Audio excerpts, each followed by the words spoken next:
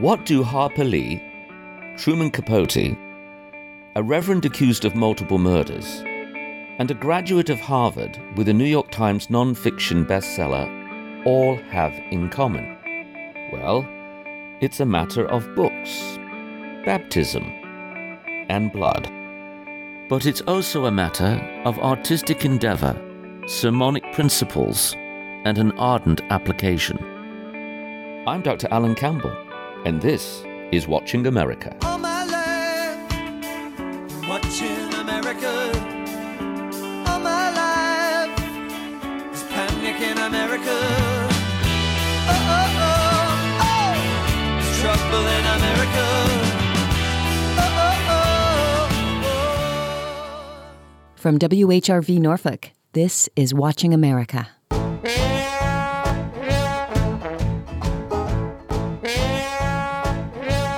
Ladies and gentlemen, Gregory Peck. The world never seems as fresh and wonderful, as comforting and terrifying, as good and evil, as it does when seen through the eyes of a child. For a writer to capture that feeling is remarkable. Perhaps that is why one book, in the last few years, has been so warmly embraced by tens of millions of people. To Kill a Mockingbird, winner of the Pulitzer Prize, just about every other award a book can win. And now, happily, To Kill a Mockingbird becomes a motion picture. Now Harper, lead. She only wrote the one book, I've written more than three. Harper, lead. Why do they always compare her to me? Well, my objectives are very limited. I simply want to do the best I can with the talent that God gave me, I suppose. She always seems to be receiving more than she deserves. Honey, she's poaching on my literary preserves. Yes, from Harper Lee we have seen and we've heard. And I'd like to kill more than just that mockingbird. I would like to be the chronicler of small-town, middle-class Southern life. Well, you know, sometimes I really would. I am confident that you gentlemen will review, without passion, the evidence that you have heard, come to a decision, and restore this man to his family. That was a clip from the 1962 film To Kill a Mockingbird, starring Gregory Peck. Peck won an Oscar for his performance as Atticus Finch, a Southern country lawyer who defended a black man falsely accused of rape. Some years back, I had the good fortune to meet Gregory Peck, and on that occasion he gently reminded me that before the film there was the novel of the same title, written by the enigmatic Harper Lee and published in 1960. To Kill a Mockingbird, the following year, received the Pulitzer Prize for fiction. Now, the author at that time was about 35, and her acclaimed work became required reading in many high schools, ensuring that Lee had a continuously handsome income for the remainder of her life. Interestingly, she tended to shun the spotlight, to say the least. Although not entirely reclusive like J.D. Salinger, Harper Lee was, nevertheless, a curiosity. With millions of editions of her singular work published, she enjoyed her privacy, strong drink, and a select friendships with a very few, of which was numbered Truman Capote. In fact, she helped him do his original research for his major work In Cold Blood. She found in the process that the genre of crime fiction and non-fiction novel writing appealed to her, and particularly when she heard of the case of one Willie Maxwell. Maxwell was an African-American World War II veteran who worked as a sharecropper, a driller, and as a textiler, all the while employing the bestowed title of Reverend, for he also served as a Baptist preacher. Very nice, you may think. So why was Harper Lee interested in this good Reverend? Well, the answer is that when his wives kept showing up dead, it occurred to her, or moreover the local authorities, that he may have in fact not been that good. And so ensued years of investigation, in fact, years became decades, of Harper Lee attempting to write a book that was never completed. That is until a mystery was solved, not only of the murders, but actually the why the writing had not been completed. And that's because of my guest, Casey Sepp. Casey set about to pick up where Harper Lee left off, and in so doing has produced one of the most fascinating books of the decade. The book is entitled Furious Hours. Casey, may I call you Casey? Yes, of course. Thanks so much for having me on. It is wonderful to have you here. And I have to tell you, once I got a copy of the book, I loved it because it's going in so many, multiple tiered levels. And it's very, very hard to put down. And what I love about it is you start out with one theme and then you synthesize it with another, and yet the point is never lost. So there's this dual tracking of the investigation of the murder, and then also why Harper Lee did not eventually finish the work and what was the cause for her, impediment in bringing it to being published. Let me ask you, how did you initially get attracted to this work? Of course, yeah. So, Harper Lee, you've hit the nail precisely. For so many years, her public-facing persona had been enigmatic and quiet and a little mysterious, although the one thing everyone knew about her was supposedly she would never publish another book. And that was, very interestingly contradicted in 2015 when a lawyer who was representing her announced to the world that she would be publishing another book. And that book turned out to be a very early draft of a novel called Go Set a Watchman that she had written in the late 1950s when she first moved to New York. It was the original version of the story that became To Kill a Mockingbird. And like a lot of other reporters, I was very interested in that announcement and interested in a lot of the questions and concerns about the provenance of that manuscript and about Harper Lee's ability to consent to publication. So I went down to Alabama to report for The New Yorker on that story. And while I was there, I found out about this other project of hers, this other true crime project that she had started in the 70s and seemingly worked on well into the 80s and the 90s and possibly even into the aughts. And I was awfully interested in the Reverend Willie Maxwell and of course, interested in anything that Harper Lee had undertaken. And so that was how I found out about it in 2015, around the time that Go Set a Watchman was announced. Well, in your investigation, and there's two parts, one into the Reverend and the other one, of course, into Harper Lee herself. To what extent did you have welcoming voices that allowed you in and were willing to discuss matters? And to what extent did you have rather severe voices, perhaps, or at the very least cold voices that turned asunder and did not want to give you their attention?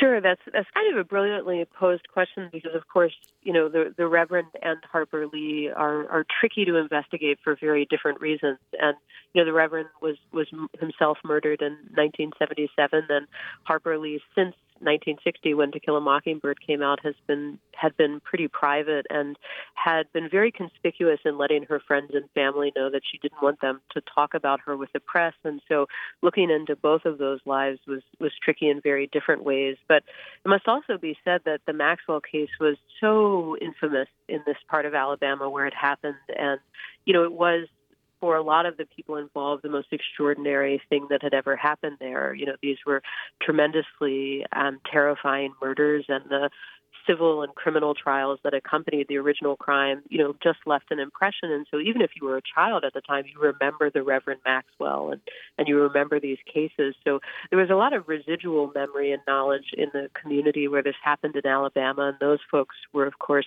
eager to talk about it because it remained such a seminal event in their lives. And, for a lot of the lawyers, it was the most extraordinary case they ever worked on. And for a lot of the law enforcement officers, it was, again, a curiosity in their career. But on the Harper Lee side of things, I just had very lucky timing. Because of Go Set a Watchman, many of her friends were eager to talk about her because they were eager to learn more about her condition. Mm-hmm. She'd had a severe stroke and had moved home to Alabama. And so many of her friends in New York and around the country hadn't been able to see her and were not as up to date on her condition, and so they were eager to talk because they were eager to learn more and aid in that kind of contemporary investigation. And then when she died 1 year into my reporting, there was another group of individuals who felt that the kind of omerta of Harper Lee, this agreement that they would not talk about her, expired when she did. And that, once she had died, they had these stories that, they would never have shared in her lifetime because they didn't want to embarrass her. They didn't want to upset her by sharing the intimacies of their friendships. But once she had passed, there was another group of people who started to share stories about, her life and her struggles in particular as a writer. And, again, not that they were necessarily embarrassing, but to talk about your friend's struggles with addiction or depression or writer's block, was not something they wanted to do in her lifetime, but almost immediately they felt that these were stories that would deepen the public understanding of her and, really allow readers who had loved her work for so long understand more about the complexities of her life and the difficulties of her life as a writer. Well, before we get into William Maxwell, and we will devote a considerable amount of time talking about the case or cases involved, let's just for a second continue to talk about Harper Lee, because I'm very, very curious about the friendship between Truman Capote and Harper Lee, particularly for one facet of Truman Capote. As loved and beloved and admired as he is, or was, there are also those who would say that he could be quite vindictive and rather snarly and nasty and possessive. Was she comfortable sharing the genesis of possibly doing this book with Truman Capote, and did he return the favor and offer to help her in her research? Gosh, I mean, that's a really delightful question. And of course, what you're referencing is this fact that when Capote got this assignment from the New Yorker to go and look at this small town murder story in Kansas, he took Harper Lee along, and they took the train out to Kansas, and she was there not only for his first round of reporting in 1959, but she returned with him several times and made her own friendships in that part of the world and got to know many of the people who were involved in Cold Blood, and befriended his fact checker at the New Yorker too, and he paid her actually $900 for her assistant research, and then she even went on. She was so involved that she copy edited and reviewed the final proofs of In Cold Blood before it ran in this serialized form in the New Yorker. So, right, she had this deep involvement in his true crime project, and they remained friends into the 70s and 80s. It was a fraught friendship. To your point, he could be quite vindictive. She was very disapproving despite her own struggles with drinking of his use of drugs and alcohol, and also seems to have really, just in all the ways he was so public and such a spectacle, she, of course, was private and shied away from that sort of publicity. So there were these deep ruts of disagreement. So while he had involved her in his work, she never seems to have involved him in hers. And right at the time she was assisting with In Cold Blood, she actually had gotten back the page proofs of Mockingbird, but never had him look at them. He did provide a blurb for the book, but he wasn't involved in the drafting or the revision or anything like that. And so not surprisingly, it seems when she got a hold of this story about the Reverend Maxwell, she doesn't seem to have told Capote about it. And she undertook her own project, did not ask him to come along, and he doesn't even seem to have known about it because, he lived until 1984 and they saw one another in those years, but he makes no mention of this project of hers, so there's no reason to believe she involved him in it. As ever, she was quite private about her work.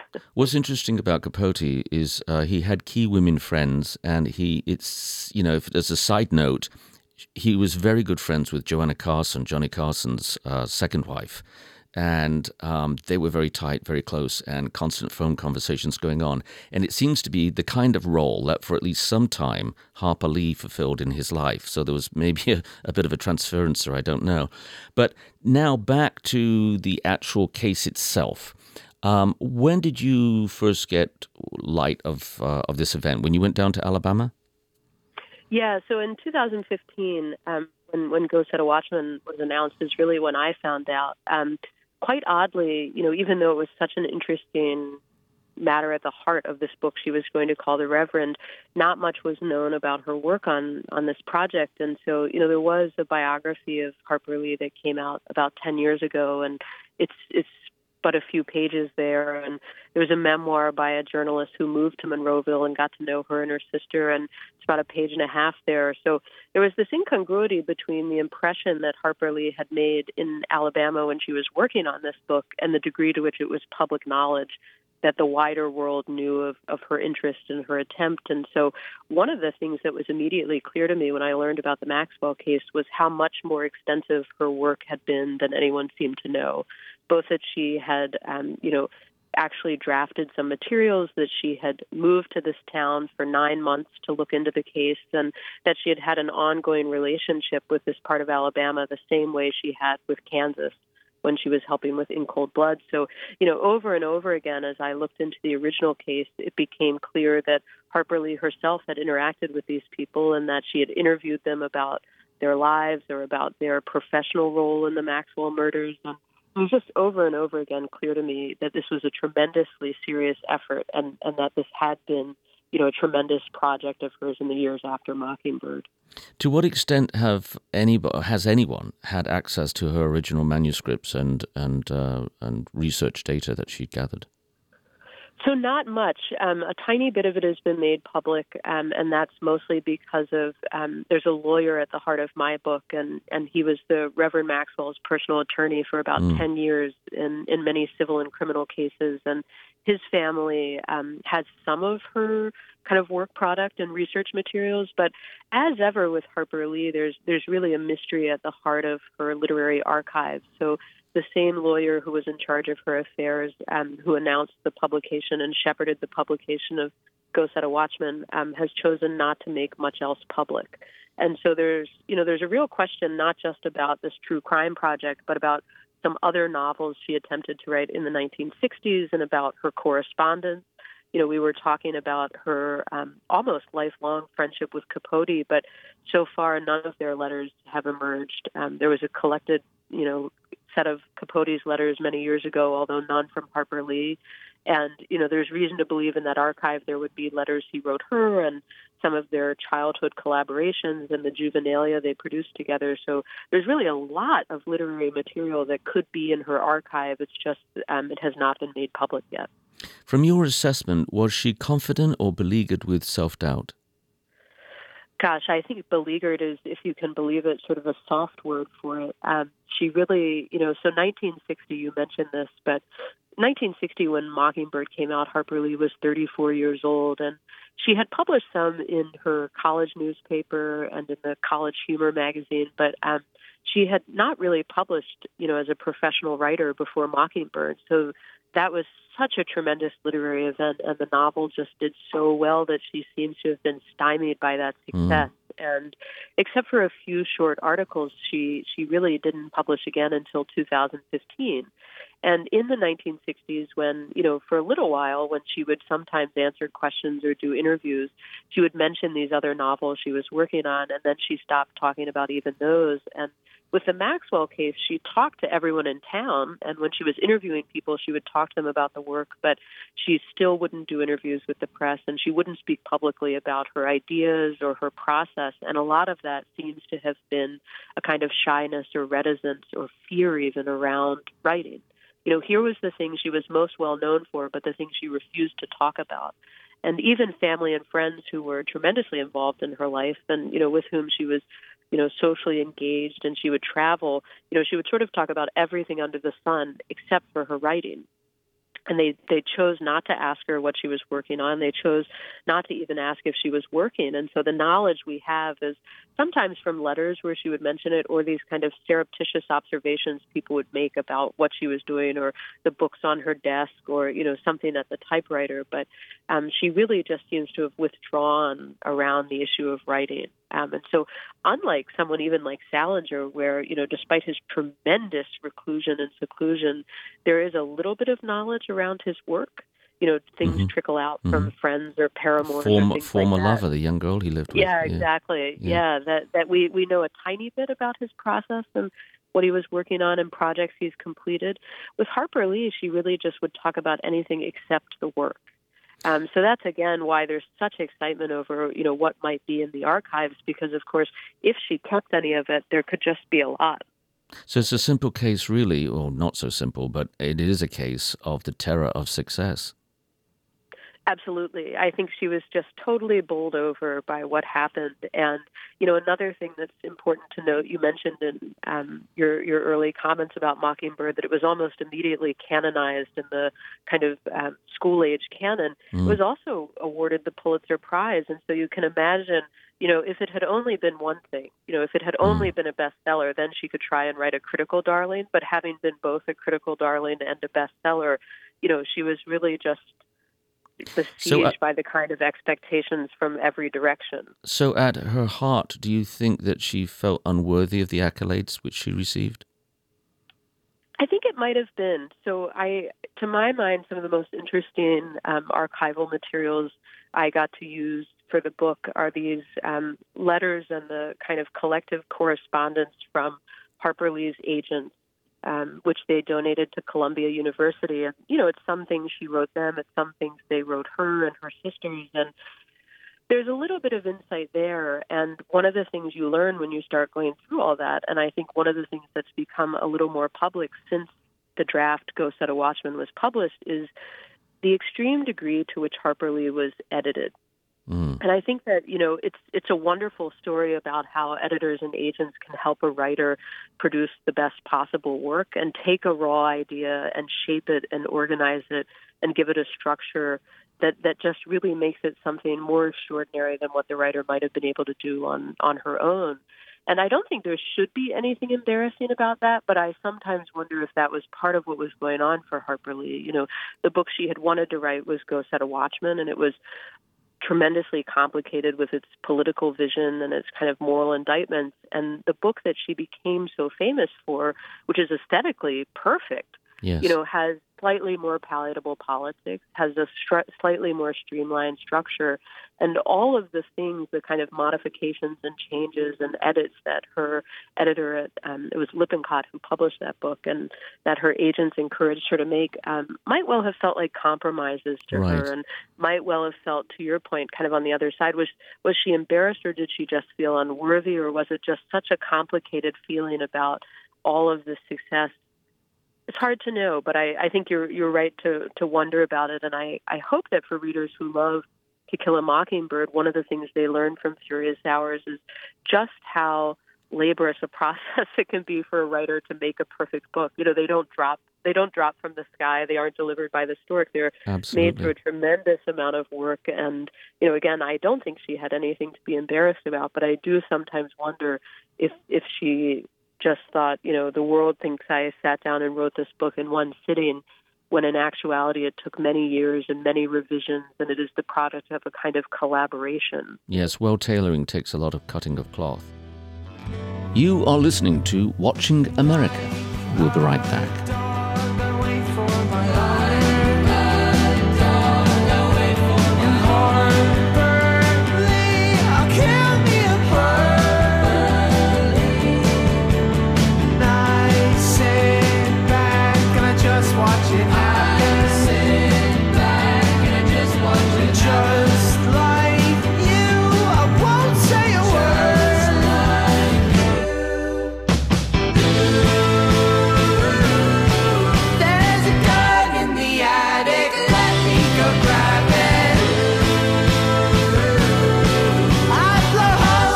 soul just so you can look past it. Yeah, there's glass on the floor, there's a hole in the roof. Yeah, the chandelier fell, now the rain's falling through.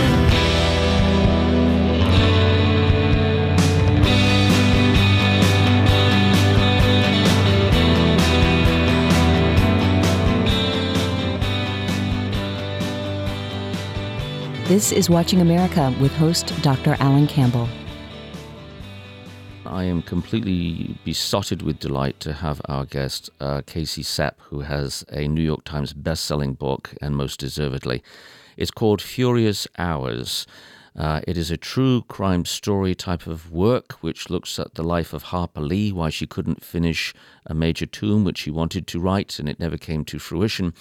Also related, added to that, if that weren't enough, the nefarious dealings of a man called Willie Maxwell, the Reverend Willie Maxwell.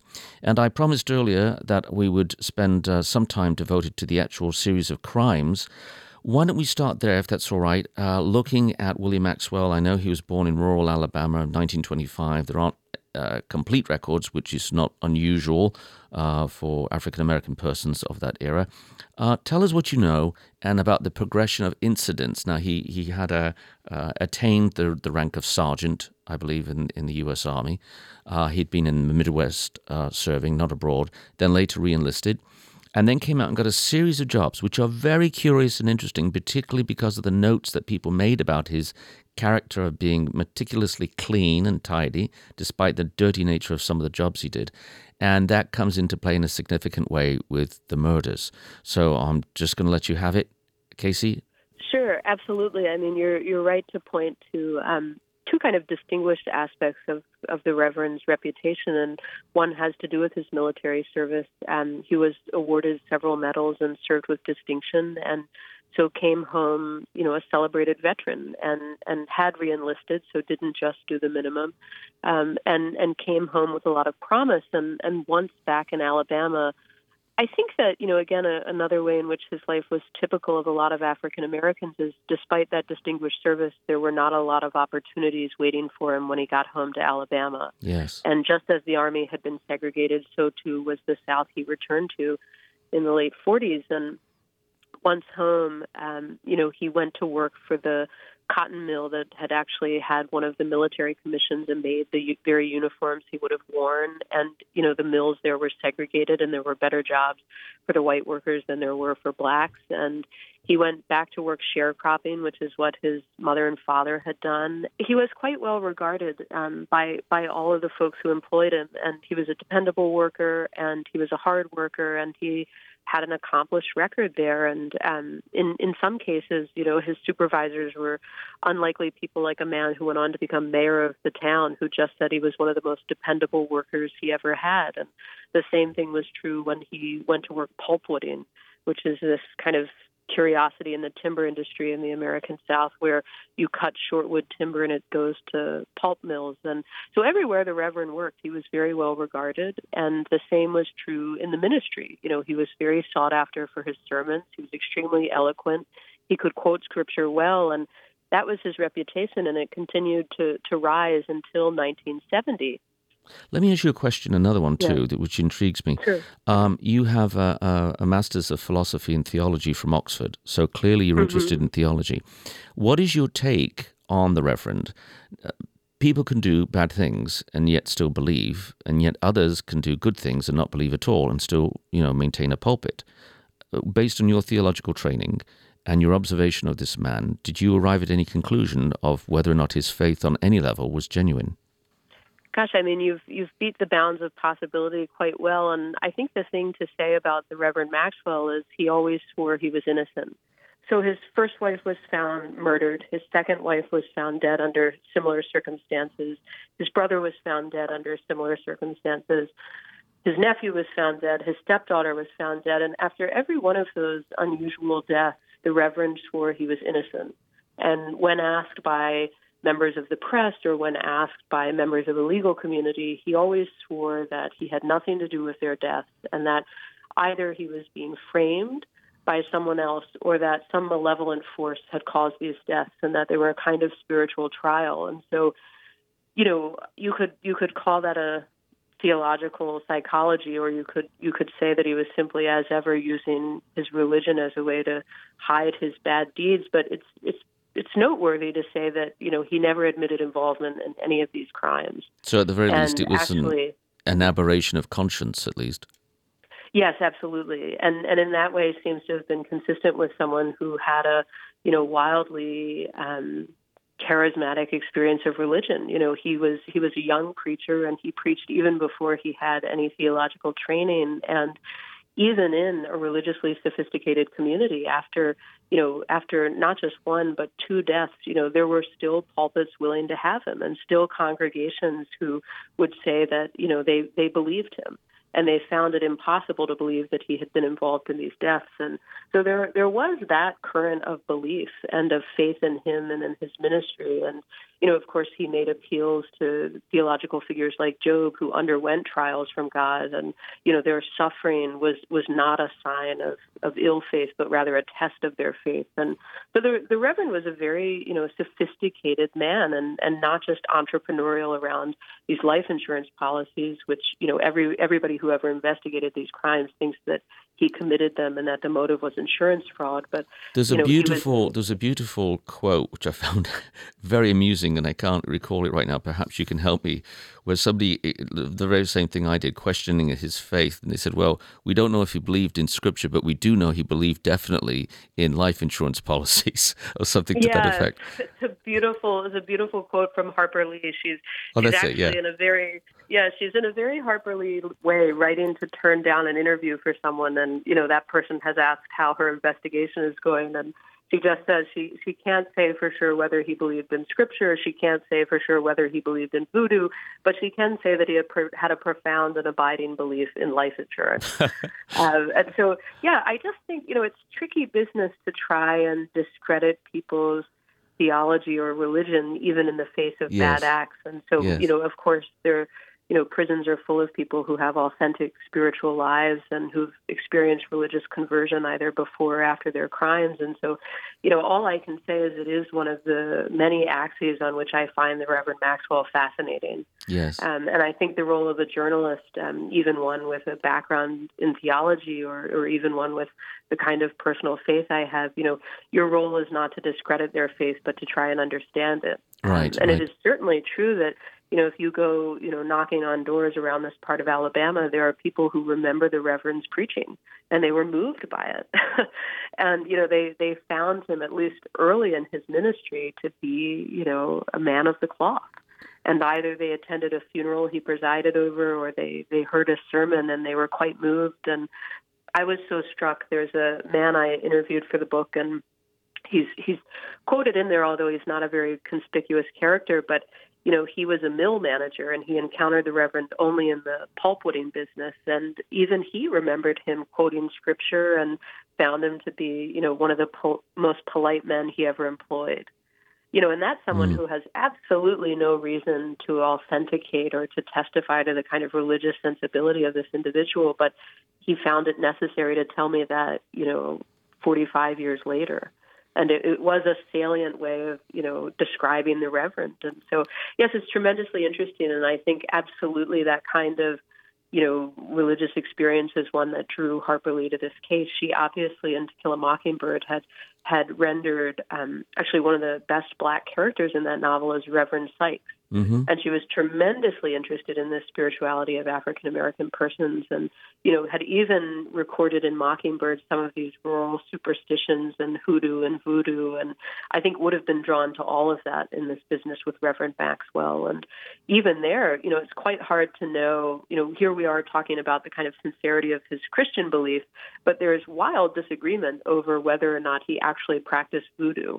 There's no real evidence of it, but again, if you go knocking on doors around this part of Alabama, there is, absolute sincere belief from some people that he must have been a practitioner of voodoo, because how else could he have gotten away with the murders? And by what other means would he have been able to cause these deaths without being convicted of homicide? Well, let's go to the actual trials and investigations, and there's one key trial. And in a very short period of time, he's exonerated and is able to walk. Okay. Did he testify for himself, or did he rely on an attorney and a lawyer? I mean, some people just have the gift, if you will, of manipulative presence. And I'm not trying to be judgmental, but they just do. And how do you interpret that the case was resolved very, very quickly? So you're mentioning, the first Mrs. Maxwell was found murdered in 1970, and in 1971 the Reverend was outright acquitted, and the trial took only one day. And the law enforcement officers in the the district attorney who tried that case would tell you that they lost it for exactly one reason, and that is because their star witness changed her testimony. And a few months after that trial, she would go on to be the second Mrs. Maxwell, so you can understand, why they make appeals to her changed testimony. But it is also true that someone who could charm a congregation and someone whose presence could elicit such strong religious feeling might well have been able to do the same with a jury. And if you imagine, 12, even though they were 12 white jurors at that time, here they were confronted by, a very well-mannered, well-regarded black minister, who claimed to have had no involvement, who was literally preaching at a revival the night that his wife was found murdered. And because so much of his infidelity and adultery had not yet been made public, they were left with only his presence in the community to go off of, and they acquitted him. And, there indeed was a next door neighbor who claimed he'd been out all night and that, that he had an alibi for the murder. And so, again, that case, started to divide opinion, but it was only when that second wife was found dead and, all the way you keep going down the list of relatives. And in hindsight, it seems like it should have been obvious. But again, if you inhabit the perspective of people for whom this was a very well-regarded minister and, against whom there had been no such allegations prior to that first wife, it's a little easier to understand why it took so long. It's also the case that, the lawyer who was representing the Reverend Maxwell in all of these criminal investigations was also representing him in many civil suits. So over a dozen civil suits where he was suing. And what were they about? The civil suits were related to insurance?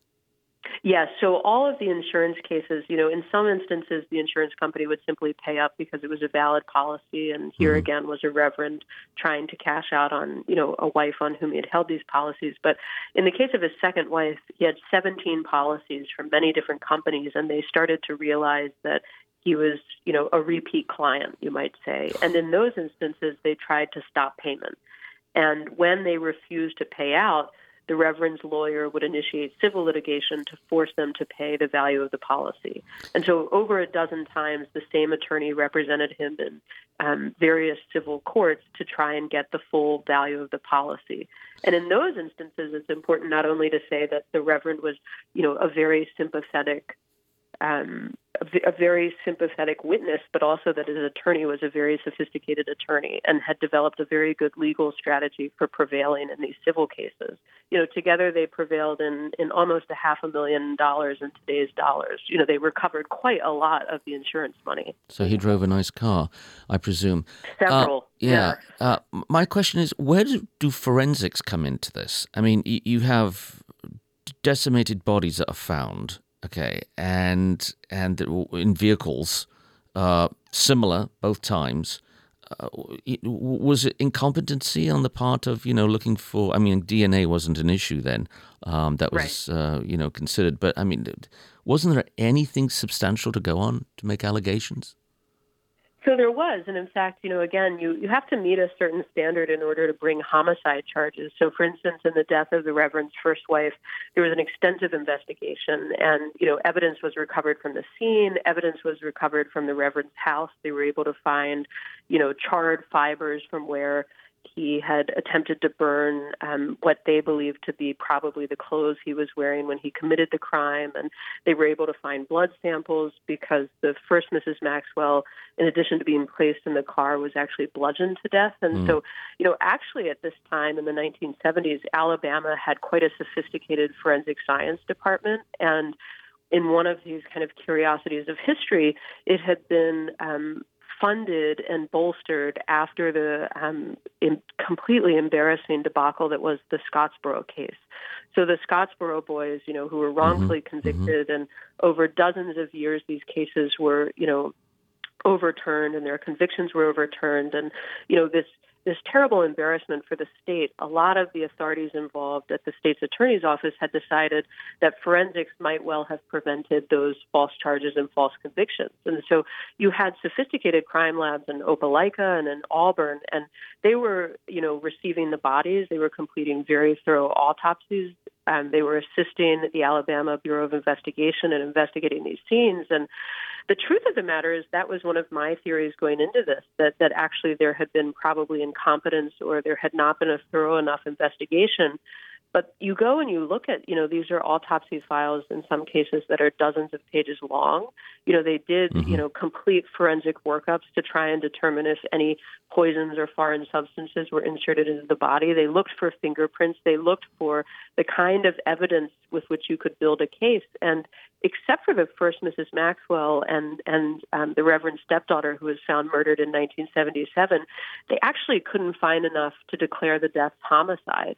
So forget being able to charge the Reverend. They could not find a sufficient cause of death.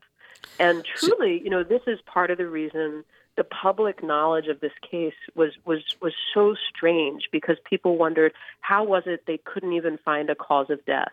See, what I find interesting is here's a person who looks meticulous after, working with a jackhammer, drilling into cement and doing work which is, by its very nature, tends to cause filth to fall on one's clothing and what have you.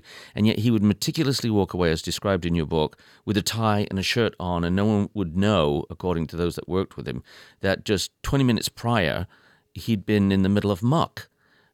Because of skills like that, it lends itself to one to conclude that, well, this is a very adept and clever man at, backing up his steps and making sure that he doesn't leave any evidence. I mean, am I wrong in that? No, I think absolutely. And of course, what some of these folks who are involved in these investigations would say is you get better as time goes on. And the first murder was the sloppiest case. And having prevailed there, you might well have just perfected your technique. And there's a very interesting moment in one of the subsequent investigations where an Alabama Bureau of Investigation agent is sent to interview two men who the Reverend had attempted to enlist as accomplices in one of the murders. And both men indicate, for instance, that he told them with some certainty, he would tell them exactly where to place the car. He would provide the gloves that they would need to be wearing, and that, he would take care of making sure the money they received was not traceable. And I think in all of those instances, you see the kind of preparation and planning that went into these crimes. And it's certainly the case that on the insurance side of things, he was operating at a very sophisticated level, and he was making sure not only that the policies were valid, but that he wasn't paying much in renewal fees. So quite often he was getting a lucrative policy for only a quarter or 50 cents or $1. And, he was maintaining these policies with dozens of different companies in several different states. And so if you apply that level of entrepreneurial spirit and care and attentiveness, then it is a little easier to understand why there might not have been enough physical evidence on which to bring these cases forward. This is Watching America. We'll be right back.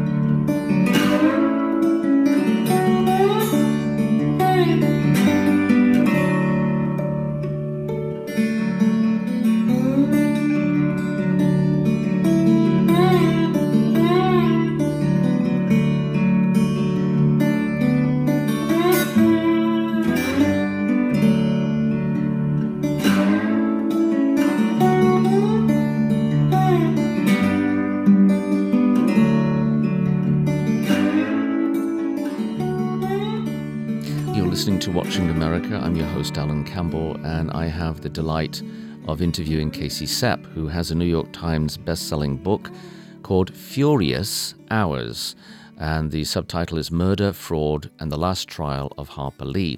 It's a multi-tiered book, as I described at the outset, because on one level you're looking at an incomplete, unfulfilled book that Harper Lee had worked on for decades. And at the same time, you're investigating, as you read, because of Casey Sepp's work, the encounters of murder and mayhem performed by a reverend in the South who Harper Lee was investigating herself. And there's two mysteries. One is, how did this man potentially get away, if indeed he did commit these murders, for so long, with various personalities around him, a stepdaughter, wives, people dying, and he having as many as 17 insurance policies out on his second wife who was murdered. How does he get away with that? And at the same time, the second mystery while reading this book is, why didn't Harper Lee finish it? I want to go back to a question about your research in doing this. You are obviously a professional and you are a writer, journalist of a sort. Did you have any moments when you were overcome with the reality that you're dealing with the issue of people who have died? Did you visit perhaps any grave sites of the former wives? And was there a moment when you thought, this is not just research, we're talking about lives here? I mean, where you had like an epiphany of a sort? Gosh, I mean, that's such a wonderful question. And the truth is, I had it at every moment with this book. So the original crime story involved crime within one family. And I think that, these were crimes that even people who were on the total periphery of this community remember them and were affected by them. And so I was incredibly mindful there. And the truth is, with every character in the book, even with Harper Lee, where on the one hand, she's one of the most tremendously successful writers of all time. Mm-hmm. On the other hand, that success was characterized mostly by one book. And so you're actually in the business of talking to people who watched her struggle for many decades with writing and with her kind of emotional life. And so I was especially mindful there that, those were sensitive interviews in a different way, but still sensitive. And when it comes to the Reverend Maxwell, actually, you asked, did I visit the graves? And the book ends with a kind of look at where these characters died, and so much of the book is about where they lived. And when you go and you visit the Reverend Maxwell's grave, he's actually buried in the same cemetery as many of his alleged victims. And so the seriousness of a visit like that is not only to remember his life and death, and to realize that for people who loved him, for people who think that he might have been innocent of these crimes or who believed his own testimony about innocence, he himself was a murder victim. And I think that, the complexity of this case and the difficulty that Harper Lee had shaping it into a book come partly from the fact that, even someone seemingly villainous like the Reverend Maxwell was actually, had a distinguished career in many different ways, and then left behind individuals who were not only related to his alleged victims, but, who watched him be gunned down, because his life ended in an act of vigilante justice. And so, yes, he was an accused murderer, but he was also a murder victim. And so it's quite a lot of valences around any given character, or even, the lawyer who represented him. Our conversation so far has made him seem a little villainous too. But of course, he'd had this tremendously interesting liberal career as a politician before he settled into small town lawyering. And so I just think it must have been hard for poor Harper Lee. What she didn't find was a straightforward story where there was a villain and a hero and you just needed to plot their interactions. Mm-hmm. And any time you really sit to think about this case, it's tremendously difficult, and there are a lot of emotional contradictions in it. And so, yes, I mean, that was palpable to me from the moment I found out about it. But of course, any time you really think about any of these characters and how they interacted with one another, there is a kind of emotional seriousness to it that you confront not only as a journalist, but just as a member of a community when you think about what it might have been like to live through these crimes or to live through these cases. To me, I'm a professor of film and I teach screenwriting. It just seems like such a given, screaming out film to be made.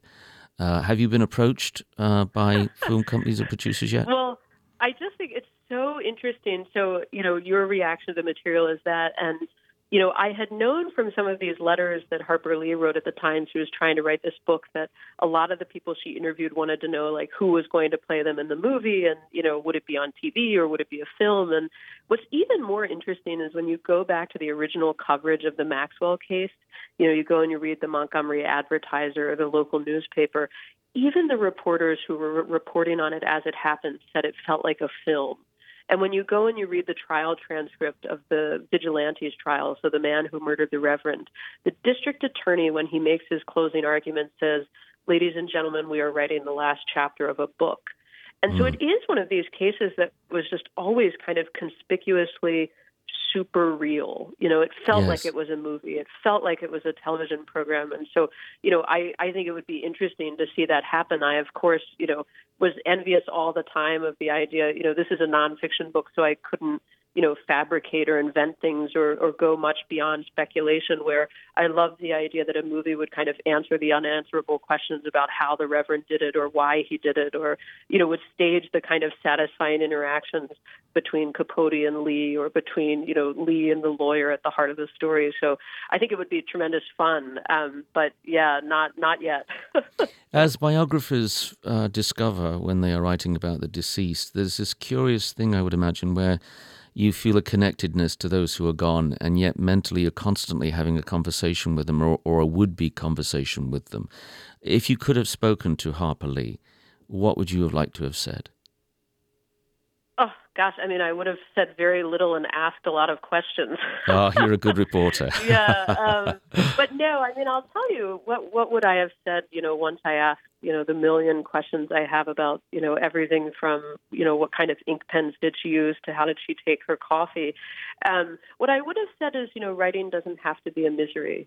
And I think that actually one of the most heartbreaking aspects of the book for me in researching it was reading these letters both from her and kind of about her that people who loved her wrote.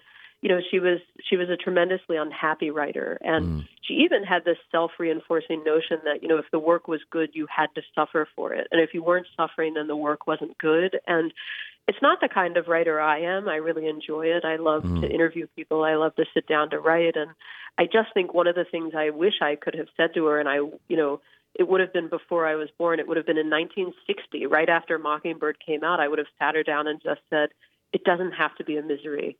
That is not one of the essential ingredients of good work, because I think that was such a self-reinforcing notion for her. And I think that for those of us who love To Kill a Mockingbird and wish that she could have written 20 more novels like it, one of the most grievous aspects of her story is to realize that she truly felt her own unhappiness was somehow contributing to her abilities as a writer, and that was a necessary condition for the novelist if the work was going to be serious and good.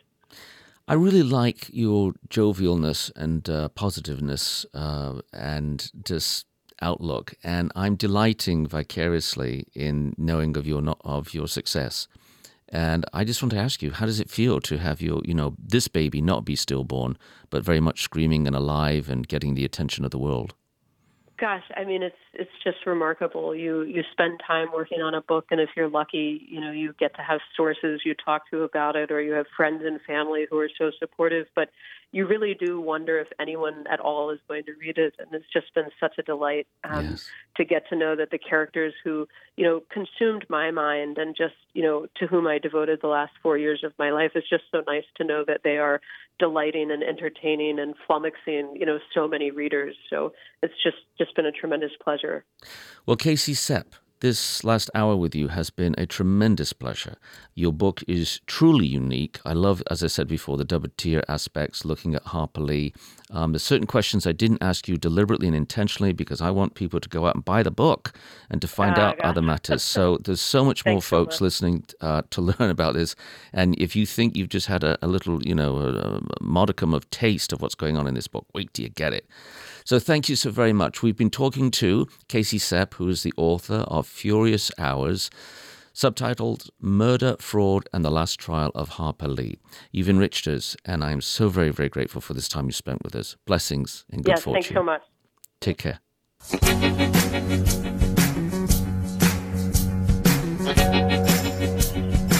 You've been listening to Watching America.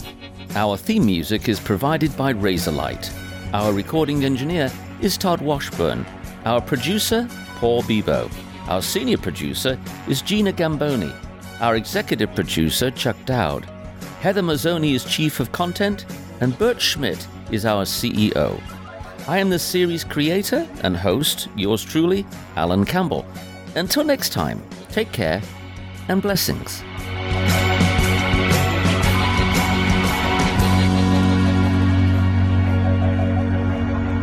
Watching America is a production of WHRV Public Media in Norfolk, Virginia.